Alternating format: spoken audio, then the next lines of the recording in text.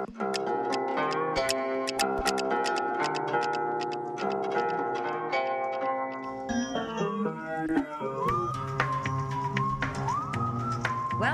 to Make That Paper, the show where we talk about all the crazy jobs we do to make the cash we need to pursue our artistic dreams every day. And to buy magic seeds to grow the mother of all tomato gardens.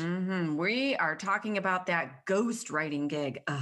Or the business of making breakfast. I think I want to do that. And also the old celebrity memoir situation. We are your hosts, Jamie Parker Stickle. And I'm Jason Bieber. And on this episode, we are talking to the dynamic and award-winning author of The Center of Everything, The Widow Nash, and the 4 Jules Clement Blue Deer Mysteries, to name just a few. But perhaps even more impressive is her long, storied history as a side hustler, which she sent to us in a mini memoir before recording this episode. And it was so good. It was really good. I want to submit it. Totally thorough. We can just read that on the air right now, and she can just sit and relax and listen to her life story spill out before her. I'm really excited. So without further ado, we are so dang excited to talk to her about as many of them as we can. Seriously. So without further ado, please welcome to the show my new spirit animal, Jamie Harrison. Yes. Thank you for having me. We're so excited. Thank you for joining us. It's fine with me if you just read the bio and then I'll sort of giggle nervously and hide my face. Yeah. Things I've done to make a living while writing. You guys, but we should just, before we get into it, I just want to preface this with some of the jobs that Jamie has done besides being an author is being an author for other people and like doing a lot of writing in her career. So when we say it was like a mini memoir, it's really that good. Like she was just like, probably listing things off and didn't realize like how talented she is when I'm like, oh, this is beautifully written. Yeah. This is a wonderful passage she gave us. People take note. There's storytelling happening in the minutia. Yeah, it's really great. I work for some interesting people. That's all. And we're going to talk about it. We can't name names, but we're going to talk about some of these interesting things because been there, done that. Yeah. I've definitely had my share of dynamic personalities that I've had to support while trying to become my own dynamic personality in the background. Yeah. So I want to jump right in. There's this thing that's happening in Jamie's memoir, which is just her bio of jobs that she's side hustled. One thing that she points out often, this was a low point. This was the lowest of the low points. Yeah. Well, and then really reads like a short story collection in the lowest of the low. And sometimes I got to tell you, these are jobs that I agree with you. I've done some of these jobs and it feels like a real low point, but some people just sort of feel like that's their high. They end up staying at that point and that we're going to get into it. One thing is, and I don't mean that negatively. I just mean like, ghostwriting. Let's talk about ghostwriting for a second, because I don't think people know. People always just assume ghostwriting is one thing. It's like, celebrity hires you to ghostwrite their story, blah, blah, blah, blah, blah. But we're going to talk about it. You've done a lot of ghostwriting. Let's talk about ghostwriting. Well, for one thing, we have to always call it editing or helping, right? Mm-hmm. Exactly. That was my next point. Like, listen, okay, I can say this on the show. You're not going to say it. I'm going to say it. Ghostwriting is you're actually being paid to write the book and somebody else is taking credit for your work. It can be that. It can be an in-between. I mean, some of it, I remember thinking some of the people I did this for were convinced that they were wonderful writers. And so then it's a very careful dance around convincing them that everything is their idea. Wow. It's just, I'm just rephrasing you just this little bit. Yeah. Or this is really everything that you said. I just put things in a different order. Or it's a lot of work. It's a lot of work and it's a sort of a seduction. It's trying to get the best out of them. It's also trying to not to want to kill them. Right. Often, it's hard. It's really hard. And it's harder if you secretly want to write yourself or not so secretly. And you're convinced that you can do a better job of it. So how did you get into ghostwriting or editing? I don't really remember how I got that one job with the famous comic's wife, why she Yeah. hired me. It might have been I was writing the first Dina DeLuca catalog. Wow. Somehow I got into it. I don't know. I tried writing Seems like a pretty natural progression. Right. you know, some The people black and you're white in. cookie straight into. I love the Right, way you describe the salami. I've got a job for you. In hindsight, I think somebody else was trying to get out of the job, that 1st job. I think that there was one of this woman's neighbors desperately wanted to not work with her, had met me, knew I'd been working on the side and sort of scrambling, and sent me in there to the Lion's Den. This was a difficult person I worked for in my early 20s. She had been married to a famous comedian. She wanted to write about her life with the famous comedian. And the day I got there, the day after her brother had committed autoerotic suicide. Jesus. She was a mess, understandably a mess. Yeah. But the first thing I remember is she laid out some lines on the table next to her manuscript and said, "Make it all better." And so we went from there. Well, did she you was start? Did you start with that? Well, I did the lines. Did the admittedly, lines? you know, Yeah, of that course, made you know, what are everything you gonna better. do? Holy Yeah, crap. really. And it just went from there. And it really only lasted a few months. And we got a few chapters in. I mean, I think you could write a whole movie that is just this part of your life, like just the relationship in this. It could be story. a play. It could be a play because we Wow. were locked into this place together, except for the trips to Bellevue. Wow. You know. Did you go with her? Did Well, you that could all visit? be done with I went- lighting. Very easy set change. Well, you know, part of the thing is when you're going through something like that, you think, shit, I'm going to Bellevue. You know, what is going to happen? What will Yeah. I see? Yeah. And in fact, you see a lot. It's a scary place. So you did go visit her when she was in Bellevue. I got her admitted and I picked her up another time. Unfortunately, went there other times with other friends, but I lived in New York for about 5 years Yeah. and I lived on the Lower East Side. So Lower East Side. I was just going to ask. you We're- end up in Bellevue. I don't know what to Wow. say. I grew up in New York and managed to never actually stop in at Bellevue. So feeling pretty good about that. Good. On the other hand, I didn't have a 4-month cocaine bender that did not produce a memoir. So Do you think She's she's still writing it. she's still writing it. Oh, I was I going think to so. say, Yeah. I didn't look it up, but I was going to say, did it ever?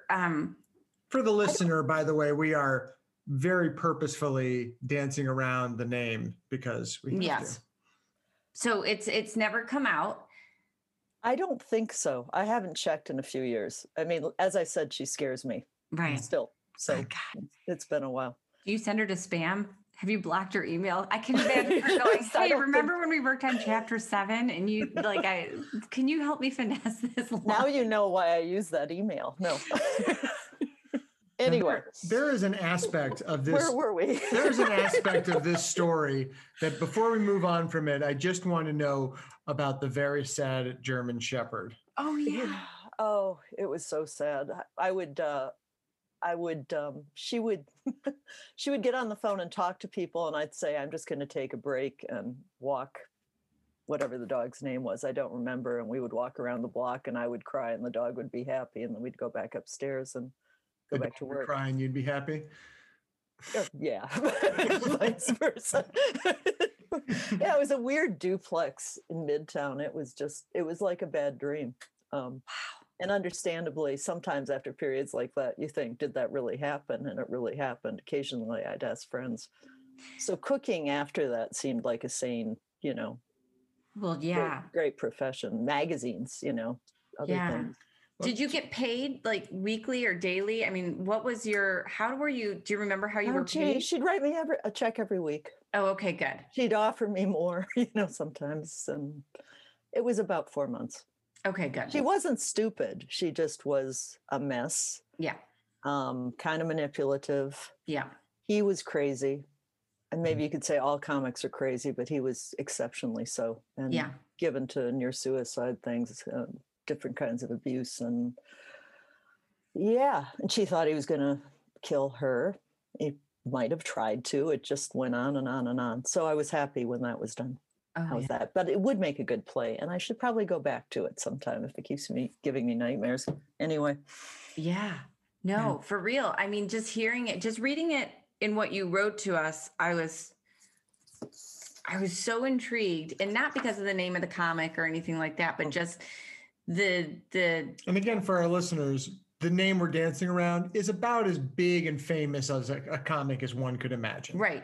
But it wasn't the name, but it was just, I could I felt the PTSD in your paragraph. And I was like, oh, we need to get this in front of a camera or on a stage would be wonderful. I'm here for it. I'm here to support that. I'm here for whatever you need. I'm here for it because it's but talk to your therapist first. One of the wonderful ideas about your show is that I hadn't really thought about all of this at one time. So when I was writing all this down, I went, geez, what did I have in mind? I know. I just kept thinking I should try new things. I know. No, it's the same. Skirmish through, Yeah. Yeah. It's cleansing to rummage through the old junk box of things we've done in the past and figure out how we got to where we are now. At least I hope it is. Right. Well, so moving through the junk box onto the next thing, it sounds like the next thing you did was cooking. You left her. And I kept going back and forth. All the time I was working for her, I was also working at Dina DeLuca. Okay, that's what I was going to ask. Okay, so I was going back and forth. I worked in the pastry department. I went out on caterings, and eventually, we moved to the shipping department. They decided they do catalogs. They do a catalog. They do delivery, and they were really the first place to start doing that. And so it was me and a friend and 4 guys in a shipping department, once again, with a lot of cocaine because this was the era. Yeah. I think you guys did my dad's funeral. Really? Oh dear. I hope I wasn't. Mostly, most of the catering, they were like the big Lincoln Center thing, 2,000 people, and it would be a 24-hour mess and end up early or very, very late at night on the Lower West Side, back when there were true gay bars on the Lower West Side. It was at the beginning of the AIDS epidemic, really. Wow. So it was sort of a different era. I moved to New York the September that the New York Times first used the term AIDS. Wow. And Dina DeLuca was mostly gay. And a lot of people I knew died. But nobody knew that really then, and we all had fun. So I don't know. It was an interesting era. Yeah, most people are still calling it cancer. It was just time, Yeah. So you lasted 5 years, which I think is healthy for a Michigan person moving to New York. Although I have a lot of Michigan friends that are still in New York, but most of them peter out to the suburbs. If I had had a lease in a garden apartment in Brooklyn, I probably would have stayed. I was finally making money by the time I left. I was working I worked for Michael Douglas, who had a, did I not put that in there? Who had a, who was working on Wall Street at a production company. Working in the movie Wall Street, or he was working on? He was working in the movie Wall Street, but I was helping with scripts. He had several employees, and he had something called Mercury Douglas, and he was trying to develop movies. He produced, always too. I mean, from Cuckoo's Nest on. So that was probably the last year I was there. That's cool. Was that yeah. Okay. So it was actually remarkably slow paced after being in magazines. Yeah. It's slow. It's frustrating. Nothing, for long periods of time gets done. Well, also in magazines, you weren't just working at a magazine. You were bouncing around from, I worked for a editor who was a freelancer who worked for a number of places. That was back when Vanity Fair was starting again, and he was trying to get writers in, and that was really bouncing. Worked for the New York Times, and he just, I did a lot of strange things for him. Yeah, let's talk about those things. Well, Well, no, it's just like you just send you. I had to do one thing with something on Heisman trophies. Suddenly I'm writing stuff on Heisman Trophy winners. Do I know anything about football? No. I went out of my way at the University of Michigan to never really pay attention to football. You can do it if you really try. So I worked for this guy. Eventually I got a job at, got hired by Rolling Stone, but it was right when they bought Us Magazine, and I was shifted over to Us Magazine with that editor. And that was a sort of wild time because it was a startup. So I got to review movies. Everything was new. You come up with a page. I was one of the people who came up with a page called Loose Talk. That was kind of fun. I was sent out as a party reporter. I was horrible at it. What makes one horrible at reporting on parties? Is it because you had too much fun? An inability to go up to somebody and ask them a rude question. Okay, let's talk about that. Yeah. Because so I was doing some writing for radio, and I was horrible at it. Depend on this one part of it, where I was just supposed to be really invested. I was supposed to watch the award shows, like the VMAs and the MTV Music Awards and the AMTs, CMTs, all the Grammys. Right. And I watch them, and I'm supposed to write about them. And I was like, I have streaming. I don't have regular television. So what am I supposed to watch? And they're like, well, you have to find a way to watch it. And then we need, 500 words, for the next day. And I was terrible at it.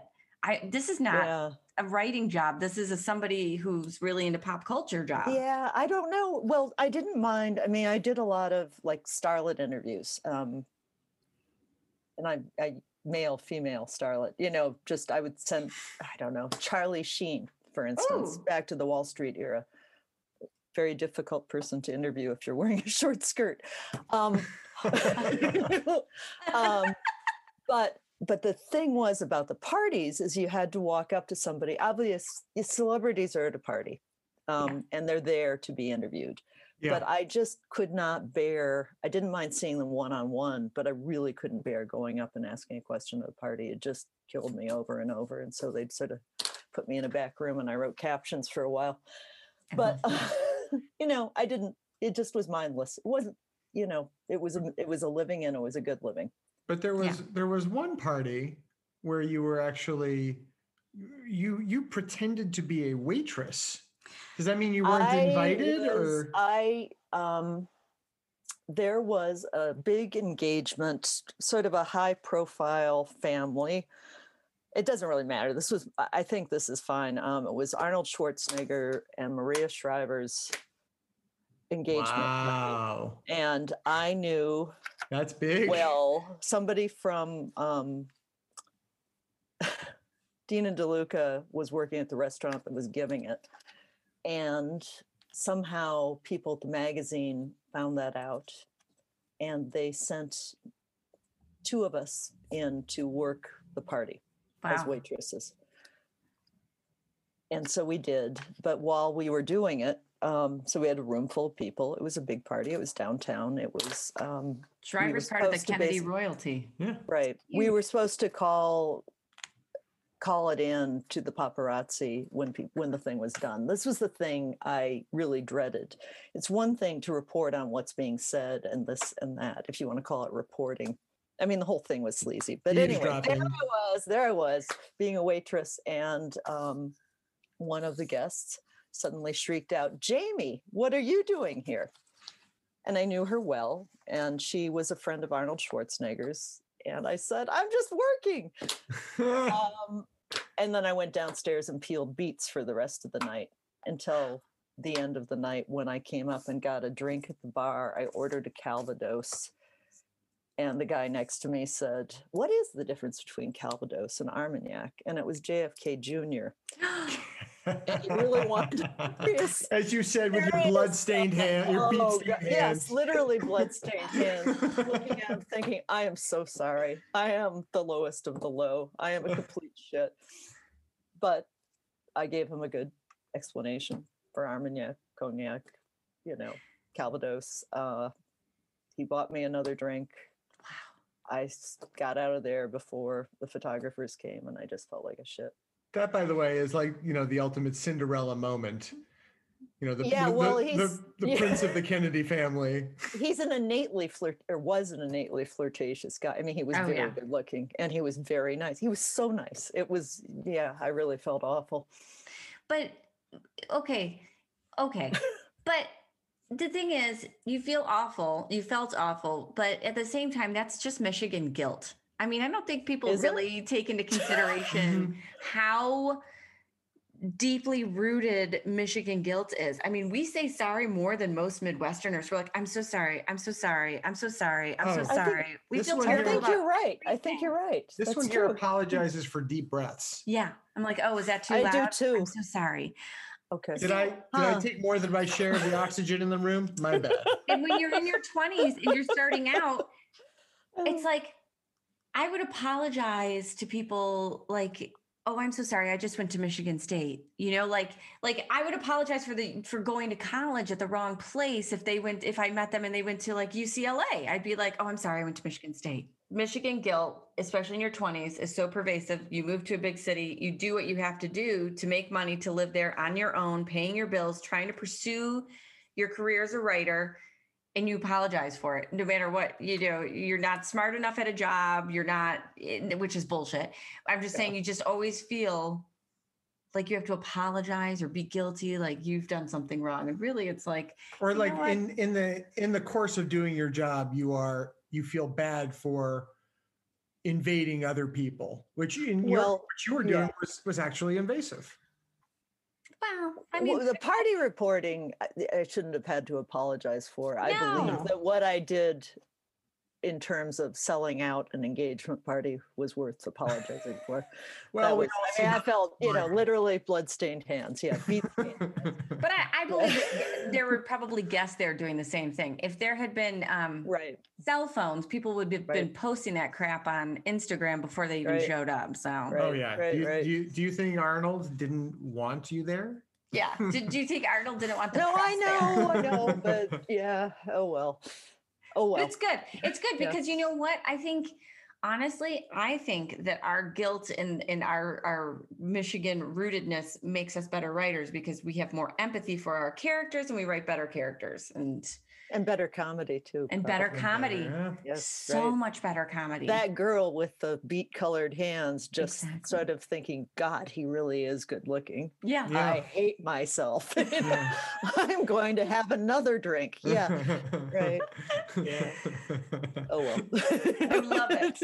Look at all these like hot men she ran into in New York. That I never ran into that many hot guys in Hollywood starting out. You might have, but I think you were keeping your head down. I was. You just run into more people in New York. If you hang around restaurants, they're there. If you work for magazines, they're there. If you walk out your front door, they are there. They are. It's true. Shocking, kind of. Yeah. Okay, sorry, I lost my place. It's okay. I'm so into the story and the fact that she also met Charlie Sheen and that wasn't in here, and Michael Douglas, which wasn't in here. Yeah, there's and a lot of. I did a lot of. No, there were. I don't know who there were many, they sent me out for a number of small celebrity interviews. Yeah. I don't know. I mean, William Hurt back then, I don't know. There were a ton of people. Did you Early think that Julia Roberts, Bridget Fonda, a lot of people. That's awesome. Yeah. Did you think that you were going to be a reporter and not a novel writer? I wanted to be a serious journalist. That was the problem. Got it. I always wanted to do something other than what I was doing. This is my problem. I wanted to write. No, it's not scruple. It's being a dilettante, I know. Fair enough. I wanted to write scripts. I wanted to write novels. Yeah. So all of these jobs we're talking about, you were doing all of these things to support yourself so that you could write, so that you could, create your fiction or your, not even necessarily fiction, but to do your creative pursuit. I just wanted to kind of move on up and get a better job. I probably at that time wanted to try to work for a place like the New York Times. So the idea that I got sent from Rolling Stone to Us Magazine was not necessarily good news. Yeah. But what to do while you're there? They paid very well. I loved the people I worked with. Yeah. It was a lot of fun, I will admit, until it wasn't fun. And then I would move on. One more thing, Yeah. Yeah. So what instigated, okay, so before I ask that question, actually, so you went to be a breakfast cook on the Upper West Side. Can I ask Well- where and how were the pancakes? I don't remember. I did it for 1 week. No, so I That sounds cooked. right. I That sounds cooked this. That was really early on. So basically, I got there. I cooked. I did sort of strange research jobs. I did ghostwriting jobs. I tried writing a historical romance, sort of a Rosemary Rogers epic, Mm. sex-filled, whatever, and that was difficult. My co-writer would lock me in a room with a bottle of wine and say, just go at it and write the dirty bits. And yeah, it never sold. The editor started laughing and said the writing was fine, but you have to take these things seriously or people don't, Right. Anyway, so much for writing a dirty novel. And then I ended up working in magazines, and then I worked for Michael Douglas. And then when I left New York, because why did I leave? I had somebody who would leave with me. I was tired out and I just wanted to get out of there. And I came to Montana, and there I worked as an editor and did more ghost writing, for people, a variety of people. Where were you getting the ghostwriting gigs in Montana, from locals there or I outside got of? them because for a while I worked as an editor. I ran a small press. Mhm. And friends of friends, I don't know. It was everybody from Peter Fonda, who did a lot of his own writing, to an oncologist, a politician. I don't really remember how it all happened. Yeah. The A-type guys who hire you to do something like that inevitably want you think that they're going to write the best thriller ever. Truly believe that if they are good in their chosen calling, say being an oncologist, that they then can be, Ludlum or whatever kind of crud writer they want to be. And it's just they're bad. They're really bad. And their sex scenes are very bad. They're just awful. And of course, an oncologist is coming into it with a God complex to begin with. A God complex. God exactly. complex. And a politician, imagine, so, Yeah. but it paid. I had children by then, I wanted to stay in Montana. The press had gone out of business. When the press was called Clark City Press, and we put out about 30 books, and I go back and forth to New York, and it was great. I really enjoyed doing that. That's not a side hustle. That's right down. That was really, I thought I wanted to be an editor. So that was it. I moved to Montana. I had an editing job. I was editing. It was when it went out of business that I started writing just to try to make some money. I find it so interesting when the main career path, and we're going to call it. What is that? We're going to call you writer. The main career path of writer, umbrella of writer, suddenly becomes or interweaves with the side job to support. Like, yes, you're writing, but this is not what you were thinking. And therefore you're doing it for the money, even though it's still technically writing. This is, this job is a side hustle, whereas this writing job is the career. Right.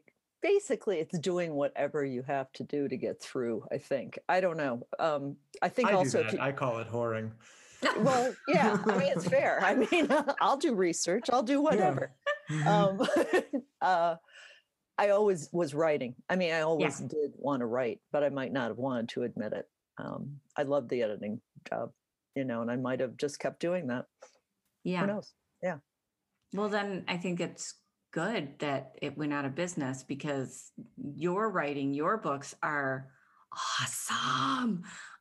So I'm glad that you had to write. Oh, but money, money is good too. But money. But I did a lot of scripts in there too, and I did that for money. Yeah. But they were fun. It is honestly fun to write a script, even if you agree. I love dialogue. It's all kind of a learning process. Does that sound really namby-pamby? But it is. No. You learn something from all of it. So absolutely. And also I think Well, I don't know. I don't know. I think so for us as writers and actors, even non-paid acting gigs are like some of the best work and some of the most fun that I have, but the money, for me, like I don't make money acting, but I still am like, yeah, I'm an actor. I'm going to go do somebody's pilot reading, and that's like great. And you really bring it and it's so much fun, but the money, there's no money in There's acting. You got to keep moving. You Mhm. gotta keep Yeah. finding ways to make money to support being able to do this pastime. Yeah. Well, I Right. just imagine if like Wall Street guys had to like cook breakfast or nanny or ghostwrite in order to support their passion on Wall Street. Right. Of being a Right. finance guy. Right. Yeah. Yeah, my day job, I'm an oncologist, but lately at night I've been cobbling it together. A couple Yeah. other things. Got a few irons in the oncology fire. Oh God. Yes, So that was a low point. you did say, actually, speaking of nannying, that you didn't. Now, nannying was back in New York. Nannying was for the man who was the consulting editor to Vanity Fair and the New York Times. Also had me work as a nanny. Isn't I was that working special? for $4 an hour. Yeah, it was really special. He was in many ways a wonderful guy, but he truly believed you had to earn your way up. And I wanted to get out of cooking, and I wanted to get into magazines. And so he really used me. I mean, I did $4 an hour, yeah. everything. Well, this was a long time ago, but some of it was interesting. I met a lot of great writers and did strange research tasks for them. I think I mentioned there's a famous, a really great political writer named Richard Ben Kramer, who was a joy, who actually found an apartment for me at some point. But for him, he was writing a book on the rich of New York, or an article for Rolling Stone, I guess it was. And I remember he had me time how long it took a Volkswagen to be towed on 58th Street versus how long it took a limo to be towed. Little research tasks like that. So it was not all suffering. I mean, It was silliness. It was fun. Well, and with any job like that, there's a lot of taking care of writers. Yeah. It was almost like working for an agent, in the sense it was very loose.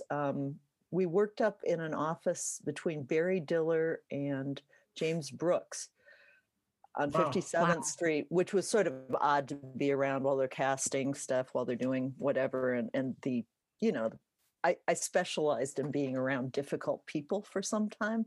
It seemed like, some of the people, Jan Wenner, Giorgio De Luca, I don't know. They're enjoyable in a way. Yeah. I've told this story before, but I had a friend who was out of town, but she had a job where it's interesting how she got this line of work. First, she was one of the women on a millionaire's dating site, and she would be paid in bonuses and like gift cards just for going on dates with rich men, potential husbands. Okay. Yeah, exactly. Okay. Oh, and she would, get offered these odd jobs. And I was like, I went on one more odd job for her. It was a man in Malibu. He was an art dealer, and he needed someone to answer his phones for the day. And she had already committed to another one of these odd jobs. And I was like, sure, I'll go do it. And when I got there, he looked at me and he was like, oh, this isn't going to work. And I was like, what? And he's like, no, you're not going to work. And he called my friend. He's like, she's not going to work. You have to send somebody else. And I was like, what's not going to work? And I mean, I was dressed professionally. I wasn't, I didn't show up in a bikini, and maybe I should have. Maybe that was the problem. I mean, maybe that was a problem. I was supposed to be answering phones out of his home office. It was so strange. He paid me because he's like, I know you used gas money. So he paid me, but he sent me on my way. He said I wouldn't work out for him. And I was like, oh. You never knew why. I never knew why. She never told me. She's like, he's just finicky. I was like, I thought I was answering phones. Is it my accent? So I still don't know the underlying thing. I don't think you have a guesses. Michigan accent still. I don't really think I do either. Well, she might have showed up drunk, and then it comes out. Yeah. Listen, people, I know what was going on. I'm just not saying it on the air right now. Let's talk about it. She was sending me in as she was prostituting me, wasn't she? Do we all think she was prostituting me? I do. I'm pretty sure. I'm pretty sure. Yeah. And I know that there were times like, go meet so-and-so at the airport. Yeah. And I'm like, oh no, this is not, we're not doing. Okay. Now, Jamie Harrison, when you were cleaning houses, was it a Yes. similar, like you're being sent in as a prostitute, but you end up cleaning the house type No, situation? Or? No, I was working for a crew of women who did a lot of amphetamines and moved at lightning speed. Oh, Yeah. that's how I like my house cleaned Exhausting. too. No, there was no sexual connotations in that one. That was just Well, I like- want to tell you both that the woman that I was friends with was 10 years older than me, and I was like 24. But I also, at 24, being from Michigan, I really believe this. Maybe not today, but then I looked 12 compared to people in LA. Like I still looked like, did you? yeah, Yeah. I looked like a very young child, and I was auditioning for playing roles of 14-year-olds at 24. So I think would see me, and I didn't know she was sending me for these reasons. I really didn't, you guys. This is probably why she left town and never spoke to me again. But a child has shown up, and they're like, "Yeah, Was no, your this last isn't gonna name work." Maxwell? Never mind. I know, right? No. Listen, as much as you'd like to defend the Johns, I'm honestly more interested in this whole amphetamine maid Me too. situation. No, you had going. no, that was no fun at all. That was no fun. That No, just of had course no- not. I occasionally have to clean our house, and I save my amphetamines for better situations than that. There I are save my so many coffee for cleaning. squirrely things that happen during caterings, though. You know, I mean, depending on what situation you Like walk what? into and the size of the job. I mean, it's just, sudden, can you clean this room? Can you clean this Right. bathroom? Can you make him come out of a bedroom? You know, if it's Oh. some, Right. can you make sure, I think this person is ODing, you know, just weird Yeah. shit Did you happens all the time. Did you have to save someone from an OD? Not from an OD. I had to go in and see if they were breathing. Right. Yeah. Yeah. You know, so no. I just mean people, you know, there are all sorts of, I don't know. I felt fairly jaded by the time I was 25, but Yep. I really wasn't, you know, I was innocent. Well, Right. it sounds like you're a character in Pulp Fiction. A little bit. Maybe. Well, the thing you have to, people might not know, so half the listeners might know, half might not. But the thing that happens when somebody ODs is that if everybody else is on drugs, nobody wants to take care of that person. So they find like the sober person, which was me in college. And they're like, Yeah. that person's foaming at the mouth. Can somebody do something? And it's like, you're responsible for 911 for going, oh shit. They find that like everybody's on drugs. So they're just like, oh shit, somebody's sober. In the case of the comedian's wife, she was having trouble breathing. She was vomiting. She was choking. She was everything by the time I got her in a cab. Yeah. It's not that different than college, though, if you think about it. It's not. So, We've all been there. yeah, right? we've all been there. Yep. So, yeah. Well, like I said, 50% of Good our test. listeners probably 50% not, but enough. You have a very high esteem of the people who listen to this show. Well, Oh, God. I almost became a prostitute. I just realized in this conversation. So let's talk about not that. No, that would never have happened. But listen, I am pro sex workers having unions and it being legalized. I just don't want to be a sex worker. And especially not walking into a place not knowing that I was like sent to answer phones and also prostitute. Yeah, you don't want to get turned out. Exactly. Yeah. I mean, there's a let's put some parameters around this. Yeah. We're a sex positive show. Okay. This is just, Certainly not anti. Go on. yeah. Yes. We're just, I feel like this is getting weird and edited. I'm just kidding. Okay. I'm kidding. Okay. So let's talk about Montana. You get to Montana. That was the Michigan accent. See, we're going to talk about Montana. Well, it's because I was coming in from laughter and having a good time. Yes. Okay, so we're going to talk about Montana Joy brings out the Michigan. for 1 second. It's such an interesting place to end up, in my opinion, because from New York to Montana, I've had dreams about going to Montana. And he's like, no. Literal dreams or like fantasies? Fantasy. And you're like, no.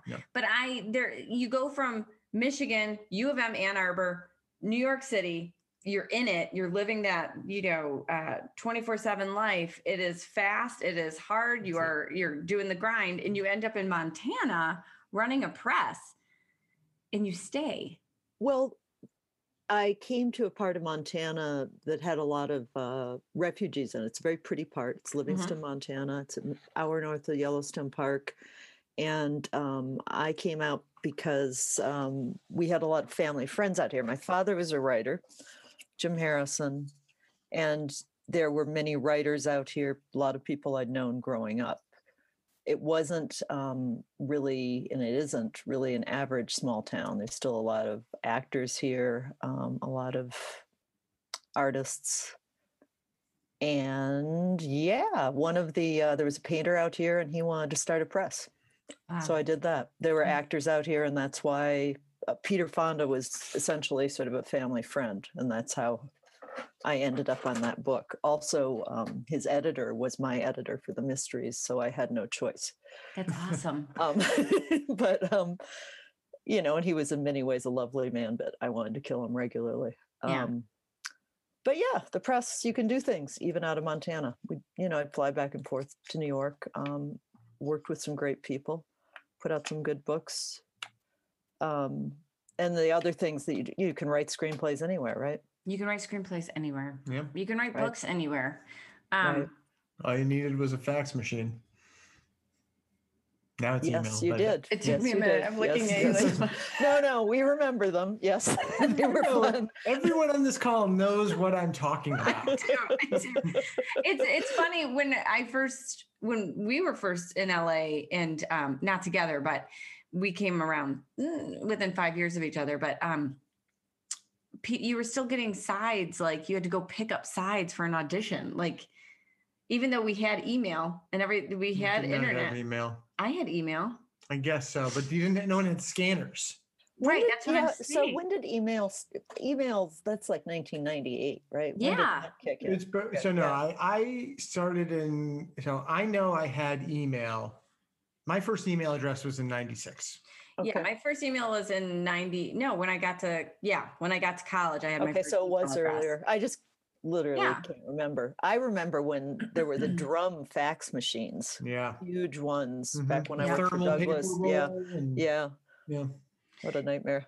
Yeah, but it's for I don't know, for business, it's a real slow process to turn things over. Like I was out here right after college. So it was like 2001, 2002. And you still had to go pick up sides. Nobody was going to email them to you. Nobody was going to fax them to you. It was like you had to go pick up your stuff. You had to hand deliver headshots there, even though they were online using Actors Access or whatever. You still had to go carry it over in a manila envelope and leave it in someone's office. And Hollywood is so spread out and everything's in your car. It's not like New York where you're, walking or jumping on the subway. You're running. Yeah. You are running. You are like, their hours to drop things off is between 1 and 2. You have a full-time job or a side hustle. Mm-hmm. It was crazy. It is so much easier now. I just don't even understand why it took so long to get easy. Even you audition now and submit everything now over from home. You don't even go into a casting office anymore. Well, it's all been replaced with other difficulties. Yes. I definitely feel like we're living in a zero-sum game, and it'll never. As soon as, and the same thing happens in any job. By the way, if you work in an office in corporate America and you're either given or discover or create a tool that makes you more efficient in whatever it is you do, immediately, instantaneously, the demand from you is increased so that it's not like you're more efficient so you work less. Right. You're just expected to have more output. I think also it's fair to say that anybody who has I know that if I had stuck with certain things in New York, I would be making a better living now still. Sure. But they were so boring. They were so very boring. I mean, that's why I said I feel like a dilettante. I mean, so many of the things we do were completely unnecessary. We could have just stuck with something, right? But I walked who does that? Yeah. I walked away from the 6-figure job running a big firm so I could, tell jokes on a cruise ship. Right, exactly. Yeah, because that's interesting. Listen, I wrote a book about, investigative reporter, and I literally want to open a detective agency. It would with be a big Jamie. step backwards. And Yeah, no, we should do that. Jamie and Jamie. That's good. I mean, I think it would be great. And then all we do is not solve crimes, but like put out plays and well, I think your angle for this, if I scripts. may, your angle for your detective agency is that you are writers and like you just buy all into the Murder, She Wrote theme of things. Yeah. I have to say, though, I'm writing another mystery now, and the technological advances in being a private investigator right now are a little beyond me. This is requiring some research. That's where the team. I thought of maybe like dating it back about 20 years. That's where the team up happens. You've got the old pro and the old ways, and you've got the technical savvy, and you just put it all together. Jamie, yep. Okay.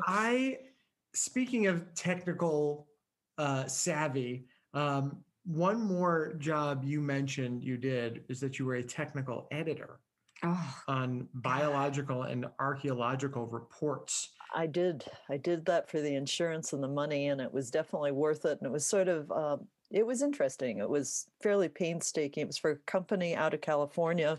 They had an office near here so that the owner could fly fish.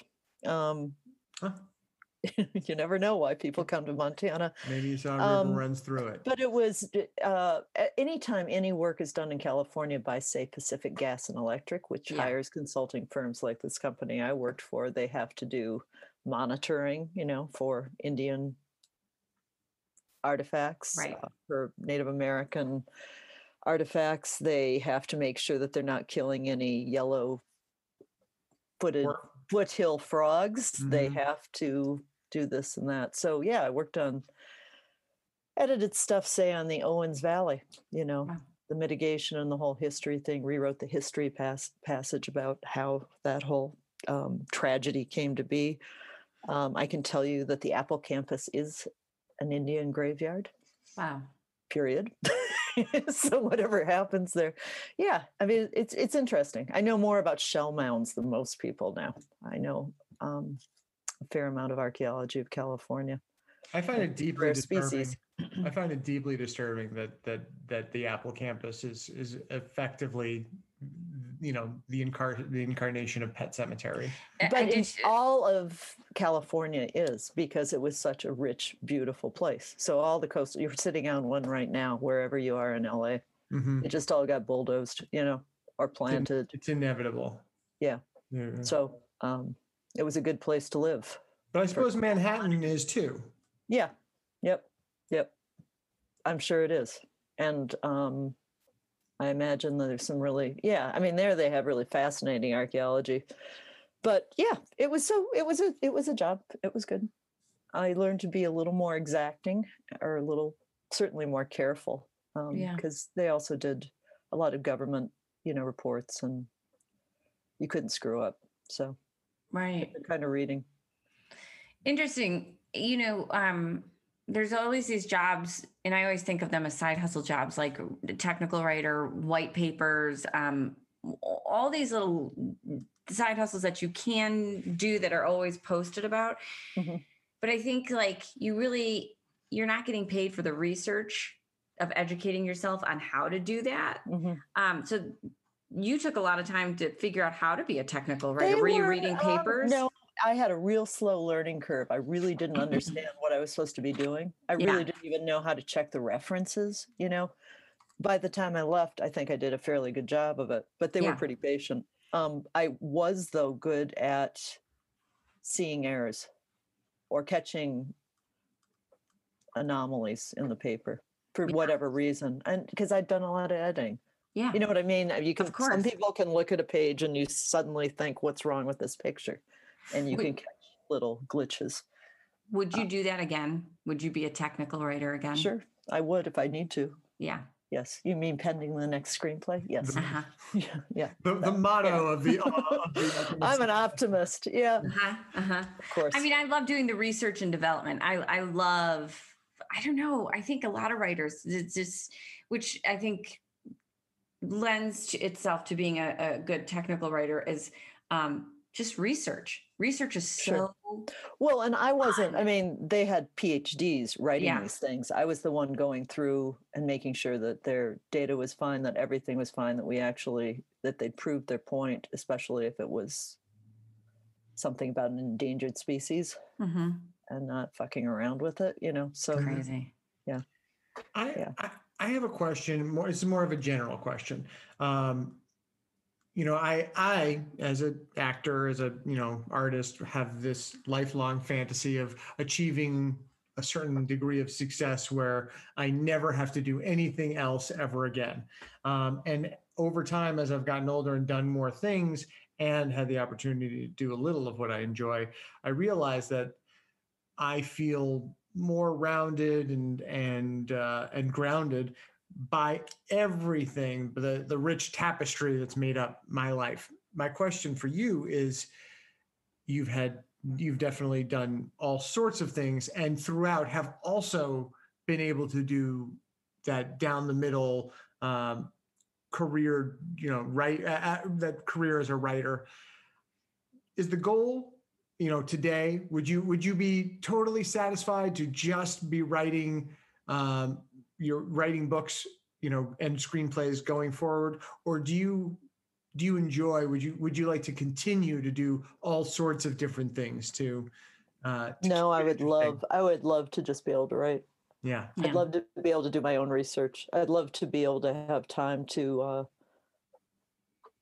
I'd just love to be able to write more Yeah. Yeah. and maybe cook a little more. I don't know. I'd love See, to there it write is. more. There's a Yeah. little No, but more. that's just daily. That's just Yeah. daily. I mean, like have time for life itself rather than always being behind in something. But Yeah. I would like that. Because a lot of these, some of them were fun, but I love writing. So Yeah. Yeah. Not have to worry about. I love making up fibs. Yeah. Yep.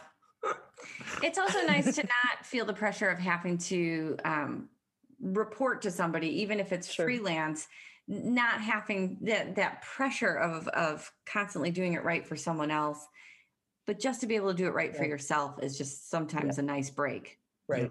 Yeah. And to not be rushed, to do it right for yourself, to have enough time to sort of pause, to listen to your editor and your agent, just to not put up with a lot of the stuff we all put up with. Yeah. I'd love that. Yeah. Yep. I agree. Yep. All right. Let's talk about your, this is your publishing birthday for The Center of Everything. A novel came out in September 2020. No, actually, it came out. They delayed it to January 2021. It came out a week after the insurrection and a week before the inauguration. Jesus. I cannot say that that's ideal, but it was a good idea at the time. Oh my God. Well, now the paperback's coming out. The paperback comes out will be coming out, January. I think, in January. Yeah. I promise not to crap. raise any hell in January. Okay, thank you. No, Yeah, we're going to promote no. the heck out of the paperback. If you haven't gotten this book, it's awesome. I want to fly Thank to you. Montana personally and have Jamie sign it. I love it so much. But we're going to put links up to pre-order the paperback. We're going to put links up to your previous books as well, which are great. Thank you. We're going to put all your social media contacts up. I love that you're at Widow Nash. Just love that. It just, at the time, why not? Yeah, no, I think it's great. I think it's great. And funny. But what are you working on right now? I am working on another mystery because Counterpoint plans to reissue the previous 4. So I've actually got 2 in the works. One I'm having a special amount of trouble with that I put away for a while, and this one that I'm finishing up a rough draft on. Are these in the same series? Yeah, they're in the same series. About he was a cop named Jules Clement. One of the things about going back to a series you wrote 20 years ago is he's no longer a cop. Yeah. Hard year to write about a cop. So It is, yeah. he's a private investigator now. Yeah. And an archaeologist. But it's fun to get back to it. That I'm is. going to write a third sort of linked book to the Widow Nash and the Center of Everything too. That's fantastic. So- Oh, that's so exciting. Okay, I'm super excited. And are you side hustling at all right now? I will be after I do the rough draft. I'm going to get some editing work. I'm not sure what it will be. I've got a couple of things I'm working on, but yeah, it'll be fine. And I do side stuff. My father, like I said, was a writer. He's dead now, but they're putting out a new book of essays, sort of posthumous essays. So I work on that stuff a little bit. Busy, you know. That's Just awesome. busy. Thanks so much.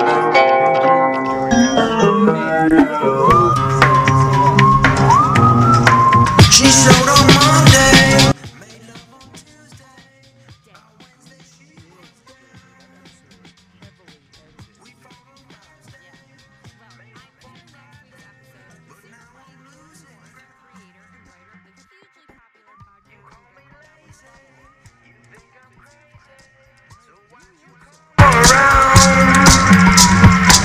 She want my money, but I got no money.